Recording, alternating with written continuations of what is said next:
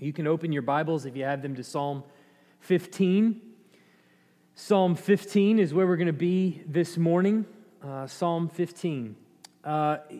When you move into a house or when you have a property of your own, trees become very important to you. I remember as a kid coming home, driving home with my parents, and we would get out of a long car ride and we would go into the house, and I would stand at a locked door while my parents went and looked at their trees.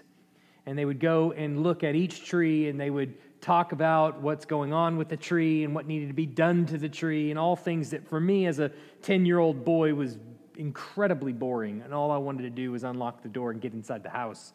But they had to inspect their tree. Understanding how trees grow seems like a really pretty simple process. You plant a seed in the ground, you water it, and over time, providing enough nourishment to the soil, enough water, and of course enough sunlight, the right mixture of sunlight and shade, the tree eventually will grow, presumably will grow. And so it seems like a really pretty basic concept, but it wasn't until I actually got my own house that I started inspecting those trees. As we'd pull up to the driveway, I'd walk out and look at all the trees in our yard. And what I started to notice, the first house we bought, we actually killed 3 trees on accident.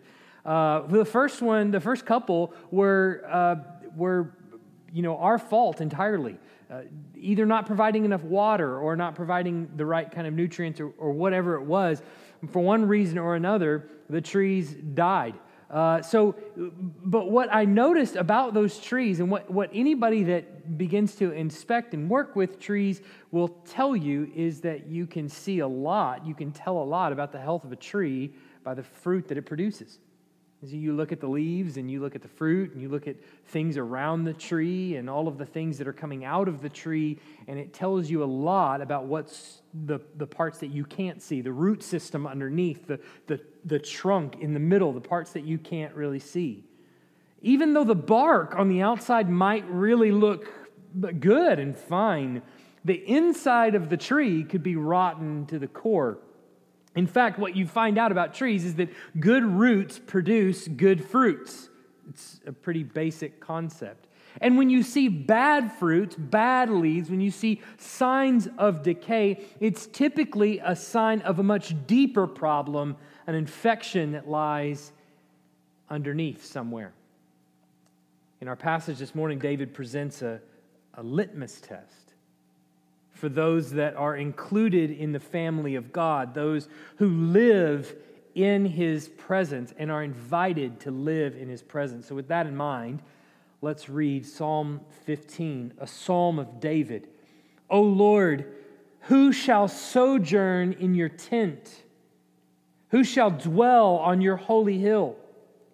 He who walks blamelessly and does what is right and speaks truth in his heart, who does not slander with his tongue and does no evil to his neighbor, nor takes up a reproach against his friend, in whose eyes a vile person is despised, but who honors those who fear the Lord, who swears to his own hurt and does not change, who does not put out his money at interest and does not take a bribe against the innocent.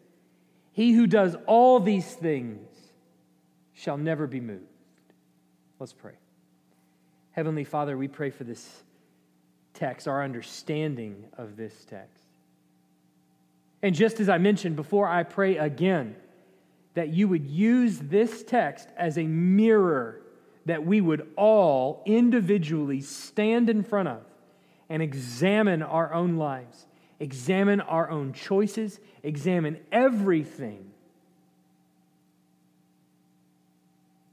about our life.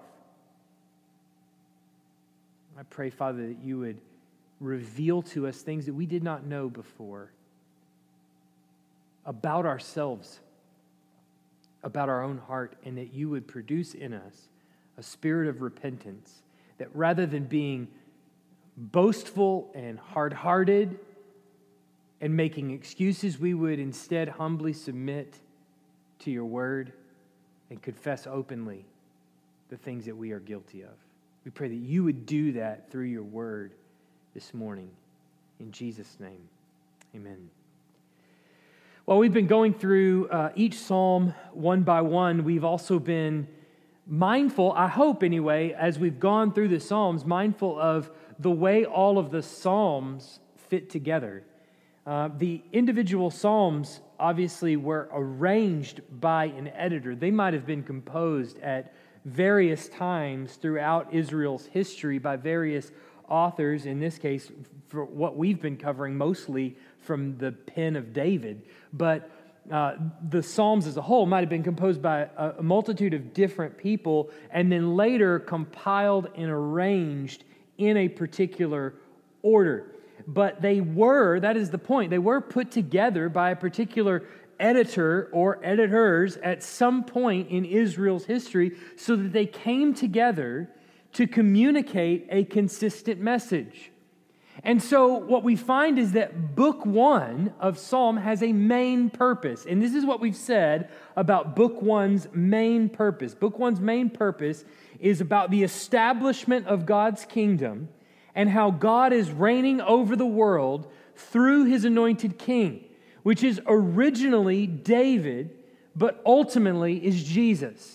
And I want to say that again, just so that we remind ourselves, Book 1, which is Psalm 1 to 41, its main purpose is about the establishment of God's kingdom and how God is reigning over the world through this anointed king that He has put on His holy hill. That is originally David, but ultimately will be Jesus. So we've been able to see over the past 14 weeks or so the way one psalm flows into another, the way one psalm will make reference back maybe to previous psalms, whether it was the one that came immediately before it, or maybe it was several that came before it, or it's mentioning themes that we've already explored in the previous psalms all the way back to the beginning. So although the psalms can and probably should be read individually, devotionally by you, I think the best way is at least once in your life to read them through from one to the next and see how they work together from beginning to end.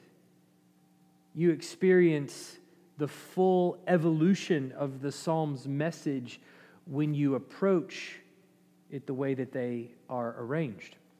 And perhaps you might get a more appreciation for how the Psalms just turn slightly starting with Psalm 15.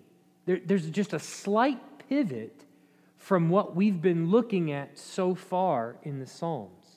You might notice as I read Psalm 15, whereas the previous Psalms have really been concerned, and we've been talking quite a bit in here about the fools and the one who profane the Lord, the ones who profane the Lord, and the ones who are against David, and the enemies of David that have surrounded him.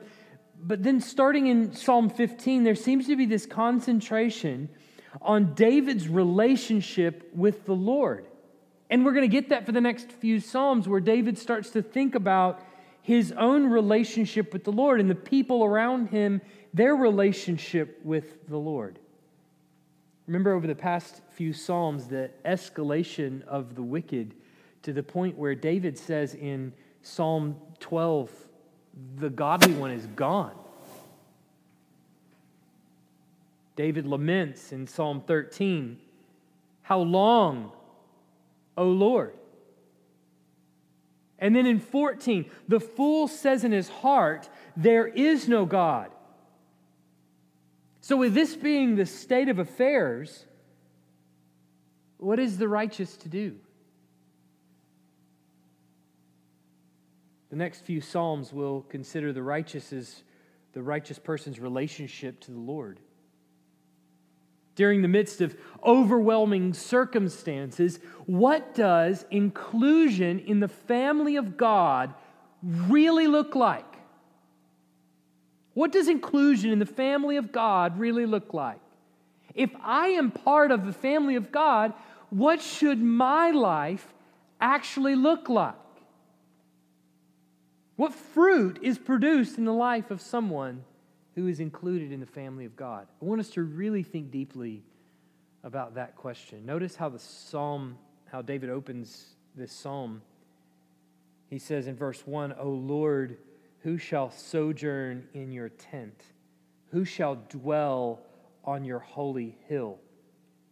David poses two questions right out of the gate in verse 1, and both are addressed to the Lord, and both are really reiterating the same thing, or at least a very similar thing. The first question has, you see there, tent of the Lord. Who shall dwell in your tent? And as you may recall, or who shall sojourn, I should say, in your tent. And you may recall, as the children of Israel are marching out of the land of Egypt, through the desert they went for 40 years, and then ultimately into the promised land, they're carrying with them this giant tent that they called the tabernacle. And some furniture that goes in the tabernacle they also carried along with them, one of which was the Ark of the Covenant that goes when the tent or the tabernacle is set up. That Ark of the Covenant, which is the very presence of God on top of it, it goes into the Holy of Holies where only the high priest would enter. And when they moved on to the next spot, they would pack up the tent, they would pack up all the furniture, they had specific ways that they were supposed to carry all of the furniture, and the Levites would carry the Ark of the Covenant and the tabernacle furniture and the tent and all of that, and they would pick up and they would move to the next location, and they would set that up, and the camp would camp around that tabernacle, and upon arrival, everything would be done as prescribed. And all of that is laid out in the second half of the book of Exodus. We see the prescription for how the tabernacle is supposed to be built and what's supposed to go into it and all of those kinds of things. The tabernacle became known as the tent of meeting because it was the place where the Lord met with his people, particularly through the priest and specifically the high priest. And it was not only a place where the Lord dwelt with his people and met with his people, but it was also a tent. So tent of meeting kind of stuck. It became a good nickname, I guess, for it. But the Lord's tent then became the way that the Jews would enter into the presence of God. So to sojourn in the Lord's tent, as David puts it here, it means to be a foreigner who is welcomed into the presence of God. One who is able to walk into the Holy of Holies inside the tabernacle. You need to feel the trepidation behind that question. That's a serious question. It's one of great concern for David, and there's a lot of fear that goes into that question. Who can just walk into your tent? Uzzah. You'll remember the story of him as they're taking the Ark of the Covenant along down the road, and the ox cart kind of shakes, and the Ark of the Covenant begins to fall off, and Uzzah thinks that he's going to just catch the Ark, and he touches it, and he dies on the spot. The people at Sinai, you'll remember, come to the mountain, and there the presence of God is, and they pause and they tell Moses, we can't stand here and listen to the voice of God, because if we do, we'll die. Who can listen to the voice of God and still live? And so they tell Moses, you need to go up to the top of the mountain. You need to listen to what he says. You just tell us what he says, because we can't stand to hear it anymore. So it's a serious question. Who can just come into your holy tent? Who can sojourn in your tent? Then the second question is very much like it. Who shall dwell on your holy hill? And it's similar to the first one, but it clarifies a little bit of what's meant by the first question. The Lord's holy hill is Mount Zion, which originally during the time of David was where David's house sat. You may remember Psalm 2, verse 6. The Lord says, as for me, I have set my king on Zion, my holy hill. David is the king that Yahweh is ruling the world through, and the Lord literally sets him atop of his holy hill, of Mount Zion. That's where his house actually was. It's the hill from which the Lord rules and reigns, and which his rule emanates.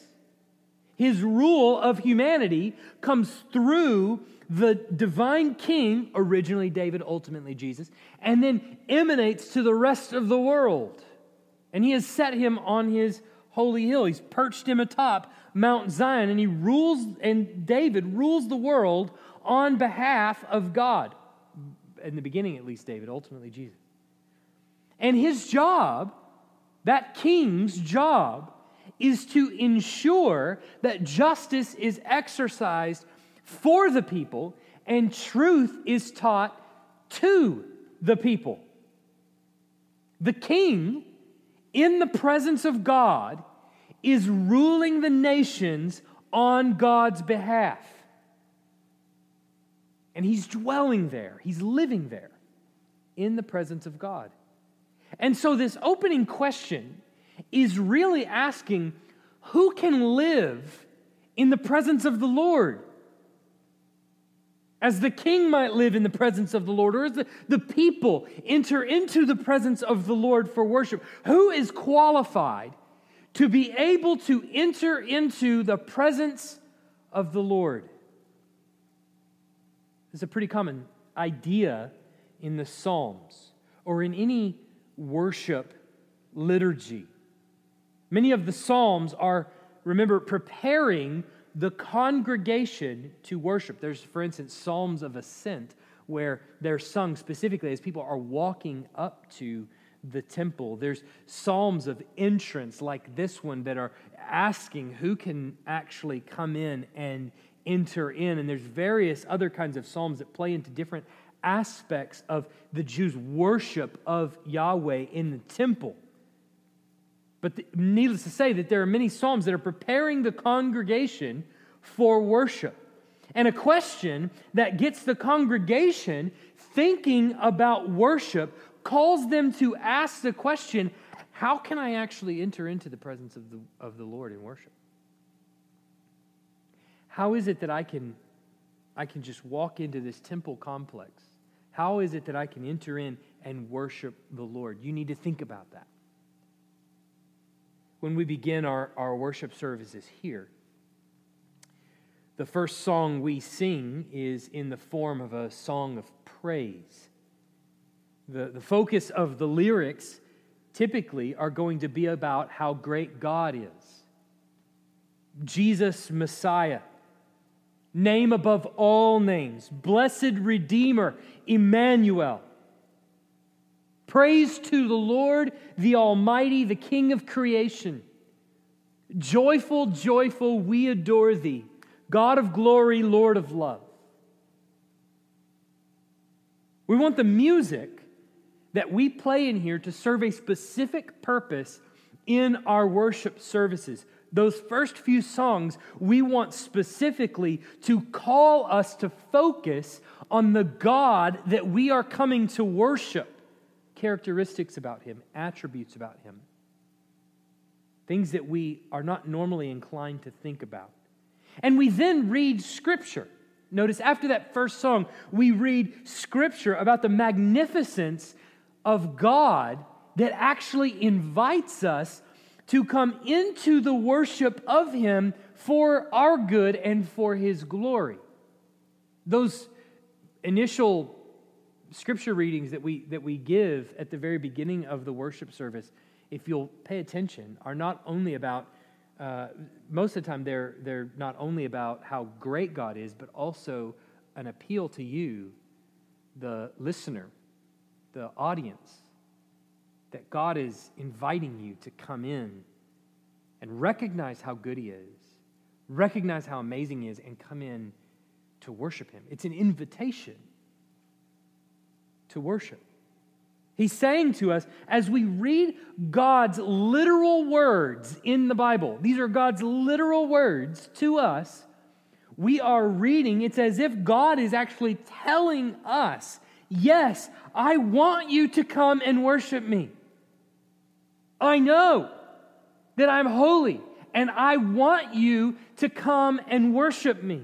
And this is similar to how worship of God has been done since God revealed himself to humanity. It's been this way since the beginning. And he's beckoning the church to do it now. Recognize not only how good he is, but be invited into the worship of him. So the typical question we should have in our minds as we come into the worship of God is, am I ready to enter into the presence of the Lord? But pause right there, because that question's not exactly right. You notice how the question is phrased. It's not quite like that. The question is not merely, am I ready to enter into the presence of God? The question is, who can live there? Who can dwell there? Who has permission to set up camp in the presence of the Lord? How do I, as a human, as a man, as a sinful man, how do I live there in the presence of God? Entering into the presence of God is something the worshipers of Yahweh would do as they come into the temple complex. But living in the presence of Yahweh? Well, that's a whole nother question. That's not something that the average worshiper would do. That's something that the king or the priest would be concerned about. How do I live in the presence of Yahweh? It seems here that David is asking the question to God about all the rest of the people. Who shall dwell on your holy hill? God, who do you find worthy enough to dwell on your holy hill? At the same time, this is an invitation. At the same time, David is appealing to God and asking him that question. This is also an invitation for you and me, an invitation for contemplation. For all those who would seek to worship God, to stop and just think. Examine our lives. Look at our lives in front of a mirror. David is asking the question generally to you and to me. Are you able to live in the presence of the Lord? It's an offer to consider the life that you lead. Understanding your life to be one that is lived in front of an audience of one. You're going to see in the following stanza, as David spells it out, what qualifies one to live in the presence of God. And it's probably going to make you a little bit uncomfortable. It does me. But in reality, the question of holiness is one that we should always be asking ourselves each and every day. Is every aspect of my life being lived as though I am dwelling in the presence of God? There's a pretty common misconception that floats around our churches from time to time, and I'm sure we're all guilty of buying into it. You've certainly heard it. Misconception is a nice way to put it. It's really utter rubbish, and it's made its way into our theology, and we sometimes are tempted to believe it. And it says this, it says, God can't be in the presence of sin. You've probably heard this from time to time. God can't be in the presence of sin. There's several problems with that. First of all, it makes it look like it's God's problem, that God is somehow deficient in a way. God can't be in the presence of sin. It makes it seem like God and sin are like the wicked witch of the West and water. That just the mere presence of sin and God screams, I'm melting. Sin is, in effect, God's kryptonite. Second, it completely ignores virtually all of Scripture where God is literally in the presence of sinful humanity. The Garden of Eden, Jesus' entire ministry, virtually every page of Scripture, before and after that and everywhere in between. And third, it denies the omnipresence of God. What do you mean he can't be in the presence of sin? Is there some place where he's not? I guess everywhere I stand, God is not, because he can't be in the presence of sin, right? As if in order for God to not be in the presence of sin, he's got to run somewhere and hide so he doesn't have to be in its presence. Imagine a worm crawling along a sidewalk, and someone is walking along the path, like my son. He loves worms, he loves bugs and dirt and little creatures, and he loves to protect them. And imagine he's walking along the path, and he sees this worm, and he cautiously steps over it so as not to crush it. Now imagine the foolishness of the worm if he were to say, that guy's foot can't be in the presence of such a worm as I. It sounds asinine, doesn't it? That a worm would really think that? The issue is not God being in the presence of sin. God has demonstrated throughout human history that he is capable of restraining himself by staying his hand of justice against sin and being in our presence. In fact, the presence of God in his mercy before Christ came and since Christ came is the only thing that kept mankind from the pit of hell. Even now, if you're not a follower of Jesus Christ, it is strictly God's presence by his mercy that to you that he doesn't just right now judge you, usher you before his own judgment seat right at this very moment. In fact, you're banking on the fact that your heart will continue to beat the very next second. Jonathan Edwards, in his famous sermon, Sinners in the Hands of an Angry God, said it this way: there is nothing that keeps wicked men at any one moment out of hell but the mere pleasure of God. This is the case of everyone out of Christ. That world of misery, that lake of burning brimstone, is extended abroad under you. There is the dreadful pit of the glowing flames of the wrath of God. There is hell's wide, gaping mouth open, and you have nothing to stand upon, nor anything between you and hell but air. It is the power and mere pleasure of God that holds you up. The question of whether or not you can dwell in the presence of God is one that you should be considering carefully. It's similar to asking, are you in the family of God? We know that for those in the family of God, there is no fear of hell or fear of the wrath of God.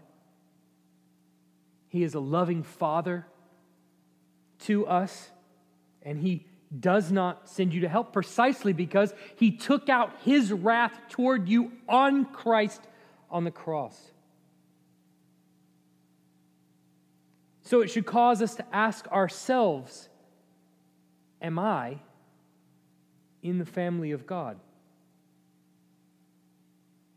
If you're listening to this, you should think about this question very seriously. Are you in the family of God? I know this flies in the face of the culture who says we're all children of God, which is not true. While all are made in His image and all are created by Him, sure, not every person will sit at His table in eternity as His child. In other words, we will not all go to heaven. We will not all enjoy an eternity with Christ in the new heavens and new earth. In which case, we need to look at what constitutes a member of God's family. One who's able to dwell securely with God. One who doesn't just sojourn in the tent, but one who dwells on the holy hill. Look at what David says in verse 2 through 5. He who walks blamelessly and does what is right and speaks truth in his heart, who does not slander with his tongue and does no evil to his neighbor, nor takes up a reproach against his friend, in whose eyes a vile person is despised, but who honors those who fear the Lord, who swears to his own hurt and does not change, who does not put out his money at interest and does not take a bribe against the innocent. I doubt I'm the only one who has read that and is not the least bit encouraged by the list of character traits that David lists there for one dwelling in the presence of God. Nevertheless, it is of utmost importance that we use the Bible as a mirror to give an examination of ourselves to see whether we are in the faith. After all, it is Paul who makes this very clear in 2 Corinthians 13:5. Examine yourselves to see whether you are in the faith. So with that in mind, let's take a closer look at some of the things that he mentions here. First is the one who has integrity. The one that is in the family of God is one who walks in integrity. What does it mean to be one of integrity? Well, the answer is pretty simple. It's the one whose heart is consistent with his actions. Contrary to popular belief, walking blamelessly here doesn't mean some sort of perfection, flawless perfection, but integrity. Think about Noah and Job and David. They're all listed in one way or another as blameless. Though we know they weren't perfect, literally by any means, they walked with integrity. In other words, their heart, what was deep down in their heart, matched their actions. The opposite of a person who walks in integrity would be a hypocrite. One whose heart does not match his actions. He says that he loves the Lord and all of this, but in his heart, that's not really true. Some of this psalm seems to be describing the opposite of Psalm 12, where everyone is described as speaking with what David says is a double heart. You remember that phrase probably from a couple weeks ago. Speaking with a double heart is exactly the opposite of integrity. It's the one whose mouth says one thing and whose heart says another. So here the emphasis is on the one whose heart and actions magnify the same truth. They testify to the same truth. Their heart has been transformed by the God of the Bible, and their inmost desire is to follow His commandments. Second is the one who bridles his tongue. Specifically, he says he does not slander, he doesn't speak falsely about people to other people. In other words, he doesn't tear down or doesn't attribute false motives to the person behind their back. He doesn't do evil to, which is in this context meant to express negative words about his friend or his neighbor. He doesn't talk bad about them at all. This would certainly include gossip, profanity, coarse, joking, a host of other ways we could potentially use our tongue in demeaning ways. The tongue is one of the most prominent evidences of the inner workings of the heart. One of the foremost fruits of our tree that show us what the root of our tree is really like. Jesus tells the Pharisees, quoting several of the Proverbs, that out of the abundance of the heart, the mouth speaks. James, you may recall, has some important things to tell us about the tongue. In James 3, 6-9, he says, the tongue is a fire, a world of unrighteousness. The tongue is set among our members, staining the whole body, setting on fire the entire course of life, and set on fire by hell. For every kind of beast and bird, of reptile and sea creature can be tamed and has been tamed by mankind. But no human being can tame the tongue. It is a restless evil, full of deadly poison. With it we bless our Lord and Father, and with it we curse people who are made in the likeness of God. Third, David says, the one who despises what is evil and honors what is good. Particularly one that doesn't give honor to those who practice evil and reveres the one who follows the Lord. And I think it's rather easy for us to see ourselves as having, maybe having this one in the bag. Well, I've got that one. I don't love what is evil. I don't despise those who do good. And we potentially don't reckon with our own infatuation with something as simple as celebrity culture, which is an entire group of people, virtually all of which do what is vile. And we would also have to reckon with our own treatment of those inside the faith. Those with whom you meet on a Sunday by Sunday basis during the normal course of events. Before 2020, let's say it that way. The people that you've worshiped with, have you always spoken well of them? Have you always held them in high esteem? Have you maybe torn them down? Is that honoring what is good? Christ purchased them with his blood, and you feel free to tear them down, to be ugly to them, to not speak to them maybe, to do a host of other things. Is that honoring what is good? Our own brothers and sisters who fear the Lord are often the ones that we tear down and slander. We know them the best. So perhaps we don't get off the hook so easy with that. Fourth is the one who keeps his word, who's true to his word. David says here that he swears to his own hurt and doesn't change, meaning that even when the thing that he promises to do is going to be to his disadvantage, he honors what he has said he was going to do.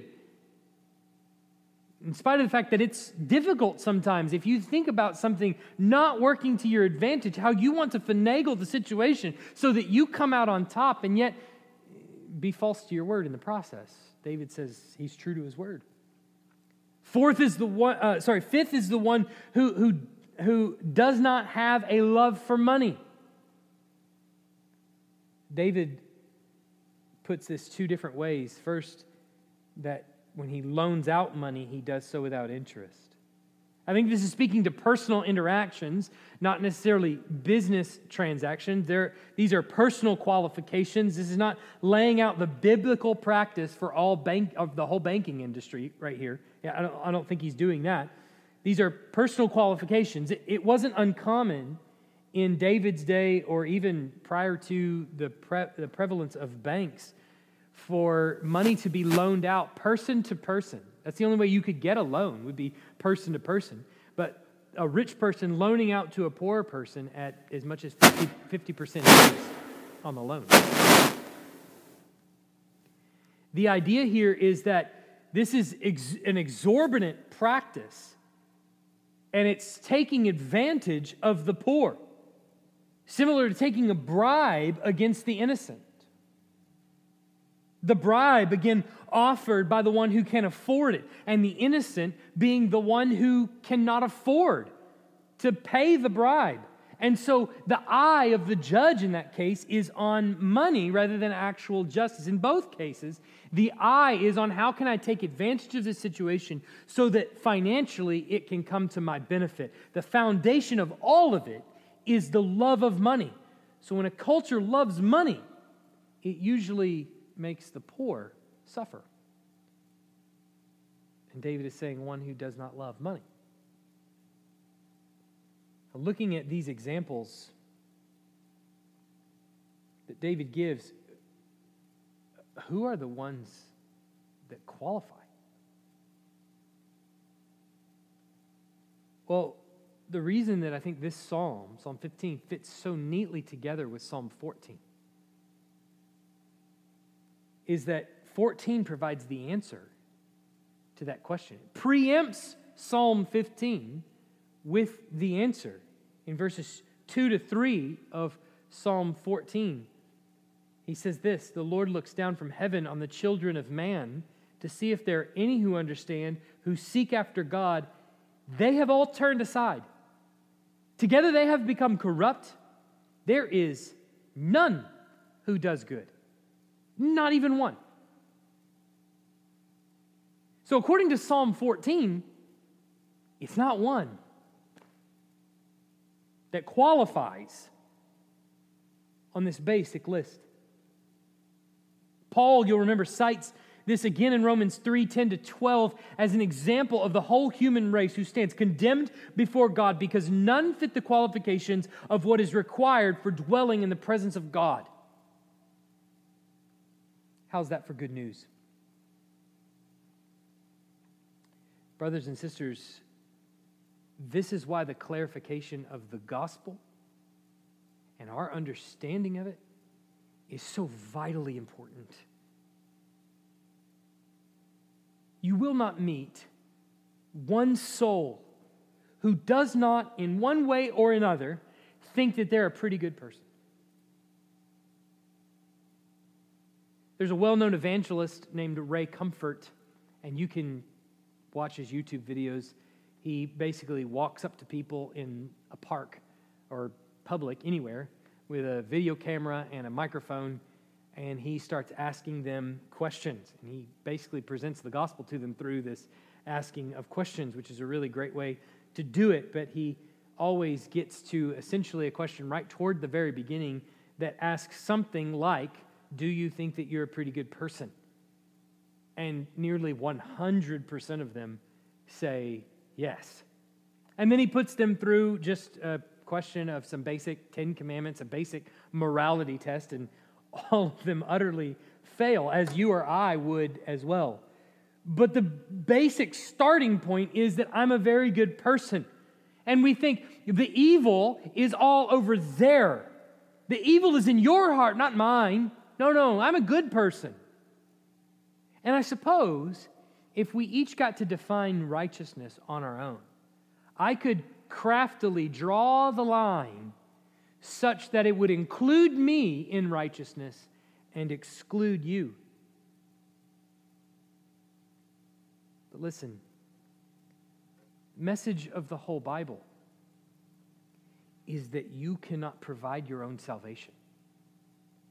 You are entirely unfit to dwell on God's holy hill. Entirely. You can't do it. You can't sojourn in his tent without him staying his hand of justice. So how was this going to be accomplished? Because integrity, bridling the tongue, despising what is vile, honoring what is good, not loving money, we're all out. I'm out. The reality of the gospel is that there is only one who had perfect integrity, whose heart truly matched everything that came out of his mouth, and whose heart was truly set on obedience to God completely. There's only one person in the history of humanity who has ever perfectly bridled his tongue without fail, so that even when he was falsely accused, he opened not his mouth. There is only one who despised what is vile and honored what is good perfectly. There is only one who promised to his own hurt and delivered, and that was to save his people from their sins. And there's no greater hurt than going to the cross and suffering the wrath of God. There is only one whose justice truly cannot be bribed because he owns it all. There's nothing with which you could bribe him. The only one who fits this description to a T is Jesus. That's the point. Is that we're supposed to get to Psalm 15 and we're supposed to go, Lord, I'm out. I don't qualify. I can't dwell on your holy hill. And that's exactly right. Jesus does qualify. The only way I can dwell on the holy hill is if I'm included in Jesus. If I have what He earned. That's the only way. That's it. Otherwise, we're dead and we all deserve the wrath of God. Our temptation, though, at this moment is to check out when it comes to the gospel message because we think to ourselves, I already believe this. I already know this. I'm already included in this. This part of the sermon right here, this is for the unbeliever who doesn't believe. Appeal to them, let them listen. This is for them. It's not for me, the believer. But this is a serious lapse in judgment on our part. We have to fight to remind ourselves of this basic gospel truth that I too am dependent every single day on the blood of Christ. It is the basis for my inclusion in the family of God, without which I have no salvation. The truth is that I must have Christ's earnings transferred to my account. Everything that He earned has to be transferred to me, or I'm not getting in. I can't earn that amount of money. I would buy my way onto that hill. Christ did. I have to have His transferred into my account. Otherwise, I'm an impoverished sinner in the hands of an angry God. But the miracle of inclusion in the family of God is that not only does He transfer His works, His credit, His bank account to us, but that He actually changes our hearts by His very own Spirit.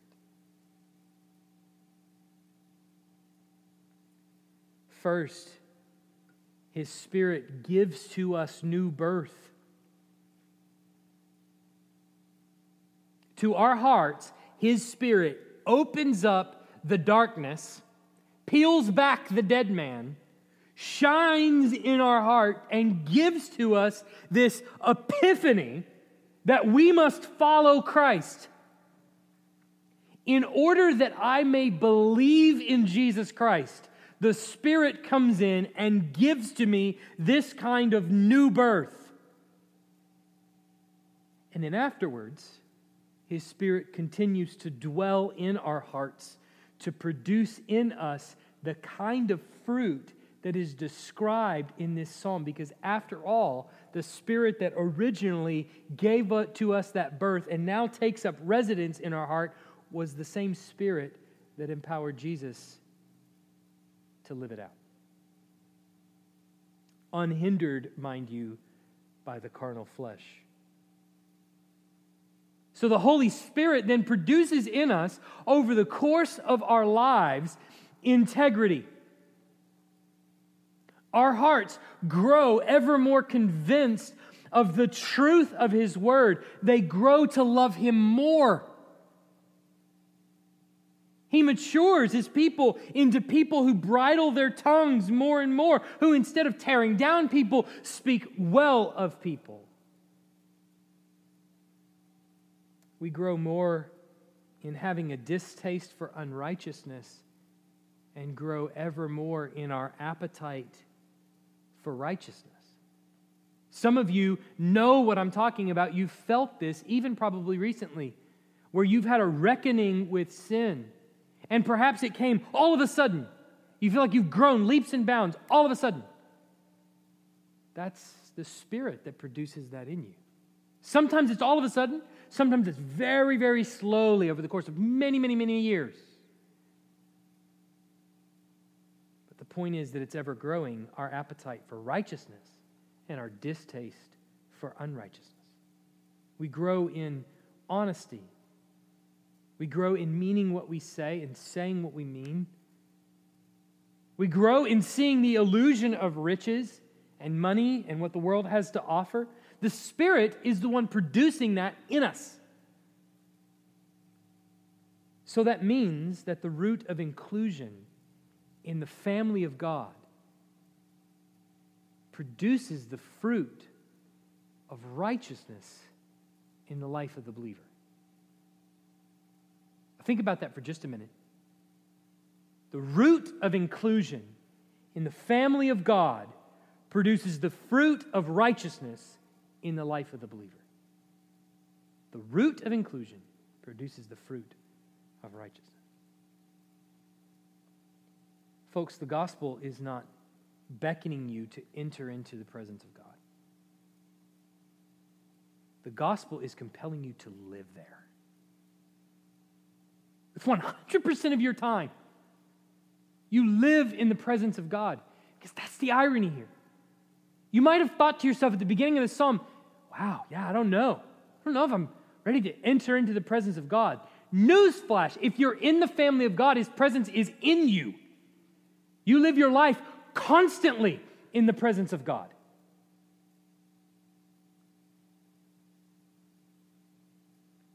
For those who are disciples of Christ, you have been transferred out of the domain of darkness and into the kingdom of God.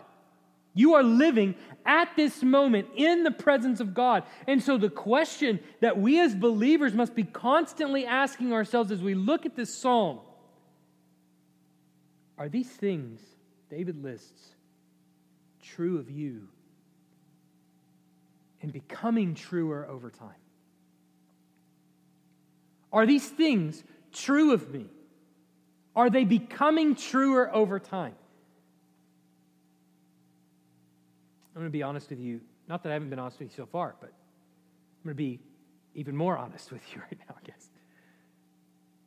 I think the coronavirus is going to fundamentally change at least the American church, maybe the church as a whole, because I think it's going to expose a lot of people who have been pretending to be a part of the family of God. I think it's going to expose you root and branch. And I think it's going to shock a lot of us, disappoint a lot of us, crush a lot of us, because it exposes many of us. And I think it's going to surprise us. I don't think these people that it exposes are going to be people that just outright denounce Christ altogether. I don't think that at all. I think it already is exposing many of us. But it's not just people that just denounce Christ altogether. I think it's going to start with a rejection of the assembled body of Christ. I think it's going to start there. That the people that it begins to expose are going to first go, is it really that important for me to go to church? To actually be there in person? It's going to start there. Churches will find, I think on my side of things, churches will find that the presentation is really easy to offer people online. We can continue to do this. Many churches around the city will continue to do this once they have started it. And people on your side, the pew, will sit at home and will think to themselves that it's far easier to attend church online. I mean, let's be honest. It's not as great, but it's far easier to attend church online. And they'll say things like, well, if there isn't a compelling reason for me to come back, then I'll just stay home because it's much more convenient for me to stay home. I'm not worried about the kids making too much noise, for instance. They can kind of eat their Cheerios and watch church. I can pause it and go to the restroom if I want to. I can do that. I like the freedom and the flexibility that going to church online gives me whenever and wherever I want to watch it. And there are people that were very involved in their churches, in our church, who we had dinners with and fellowships with. And the bark on their tree looked absolutely fine, great even. We would say that's a healthy tree. But then the summer heat of the coronavirus came, and the fruit that was beginning to be produced started to look really bad. There's a sharp division in the church that COVID-19 has revealed, not created. It was always there, but it revealed it, or it is revealing it. There are people who have been chomping at the bit to get back together with the church and would just about crawl over hot coals if it meant worshiping together with the church body in person. There are others for whom there are significant health concerns, rightfully so, about COVID-19. And they're staying at home because there's a significant danger that COVID has permeated every aspect of their life. They've sensed the danger and they've stayed in and they order their groceries, they have someone pick them up, or they do only what is absolutely fundamentally necessary for them to get out and be able to still get food and those kinds of things. But it's permeated and really ruined every aspect of their life, and they're totally locked down. They've stayed locked down in their homes as much as they possibly could. However, when you ask them, they'll tell you how much their desire is to be with the gathered body, and they'd give just about anything to be there. If it was a healthier body that they have, there isn't anything that they wouldn't give to have a healthier body that they might come to church. Or if there's any way they could possibly be here, they absolutely would. Their desire is to long to be back here with the body. But do you hear the similarities between those two groups? The heart's desire in both of them, as you dig down deep, the heart's desire is to be with the God-sanctioned, Bible-commanded, gathered assembly of Christ's church. That's what's down deep in their heart. The root of their inclusion in the body of Christ is producing the fruit of the desire to worship God together with Christ's body, which is what the Spirit does in your heart. When He converts you, He gives you a desire to be with the gathered body. But there's a third group that personally, I'll tell you, I am really worried about. In the American church, broadly speaking, in our church, narrowly speaking, that I'm incredibly concerned about. For whom this COVID is not really the issue. It's a little bit more of an excuse, maybe, if I may be so bold. In fact, your life hasn't really changed that much. In fact, in some cases, it might have gotten a lot better. You're still shopping at the stores. You're still having people over, perhaps at a little bit of a distance, but you're still having them over. You're still going places and doing things, going to some parties and doing things like that, still hugging and still shaking hands and doing all of those kinds of things, fellowshipping with other families who are also cool with it, you know. There are parts of your life where you completely ignore the COVID thing altogether. You visit with people, you don't ask them and interview them about where they've gone and who all they've come in contact with so that you don't get COVID. You haven't done any of that. And you don't ignore, you don't treat COVID like it's a bad thing in any of those instances. But when it comes to church, it's become the excuse. I might get it there. I'm going to tell you right now, there's not one disease you can catch at church that you can't catch at Target. There's not one.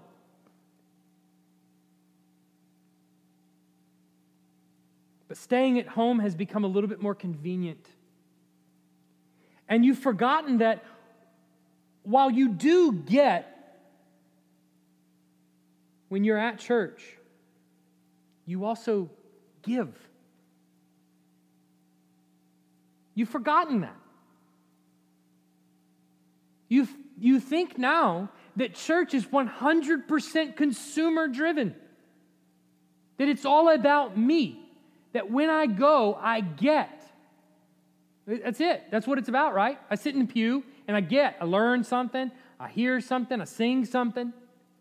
It's about me. I get it all. Well, if that's the case, then I can sit at home and get those same things. And you've forgotten that you actually give when you're here too. That you being in the pew and singing is of aid to the Christian sitting next to you. The Bible actually says that we build one another up in the singing. That being together in the same room has a serious spiritual impact on the body of Christ. And you think now it's 100% consumer driven. It's about me. To those of you that are in that position, I want to warn you. That fruit is rotten to the core. It's rotten. And it's not at all biblical. Not in any way is it biblical. And I'm worried about your soul. Seriously, I'm worried about your soul. Not because that misstep of not wanting to come to the gathered assembly is in some way more sinful than any other sin that you could commit. That's not true. It's a sin just like any other sin is a sin. Sure. So it's not any more significant of a sin than any other sin. I'm not saying that.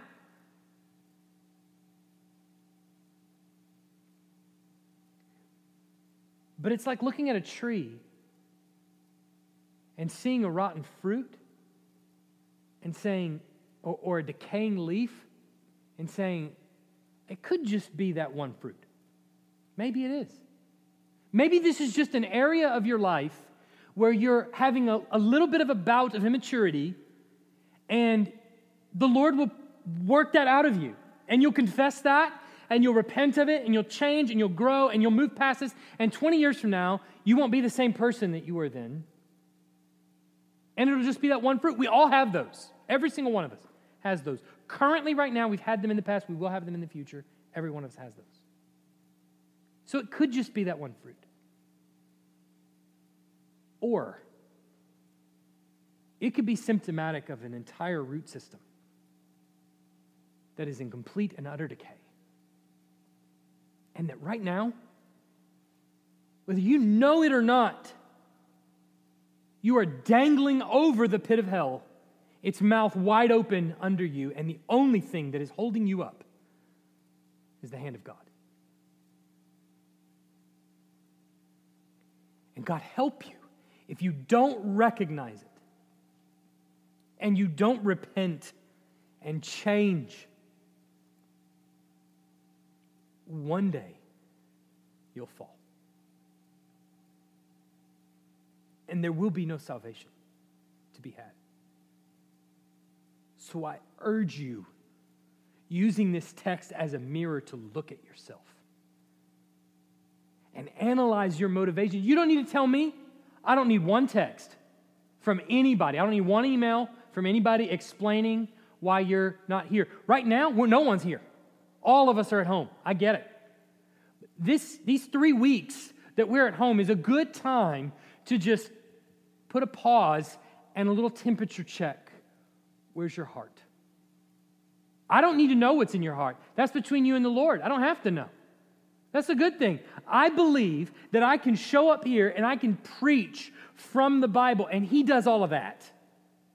He does the digging into the heart. He does the exposing. He does all that. I don't have to do that at all. So you don't have to text me. You don't have to email me. But you do need to do a deep dive into your heart. What's your motivation? What is it? Keeps you away from the gathered assembly? Convenience? Or really serious issues? What's the heart that's going on? Inclusion of the family in the family of God is not a question of what you've said or what you've done in the past. I invited Jesus into my heart. I got baptized. Here's the day. I can show you when it happened. I got in the water. Inclusion in the family of God is not a matter of what you've said or what you've done in the past. It's a question of fruit. What is being produced in your life? These things are not going to be perfect in you ever until the day when Christ comes back. It's never going to be perfect in you, but they should be true and growing truer over time. So are they? Let's pray. Heavenly Father, I ask you in your mercy that everyone listening to this would hear the heart behind what's being said, would see its truth in Scripture, that you would remove all of the filters from our ears, from between our ears and our brain, that say, well, does he know? Or does he think about? Remove all of those filters from us. And speak truth into the heart of every single person that's listening. Examine my own heart. Show me. I know there are plenty of things, even that I think of right now, that are out of step with what I say I believe.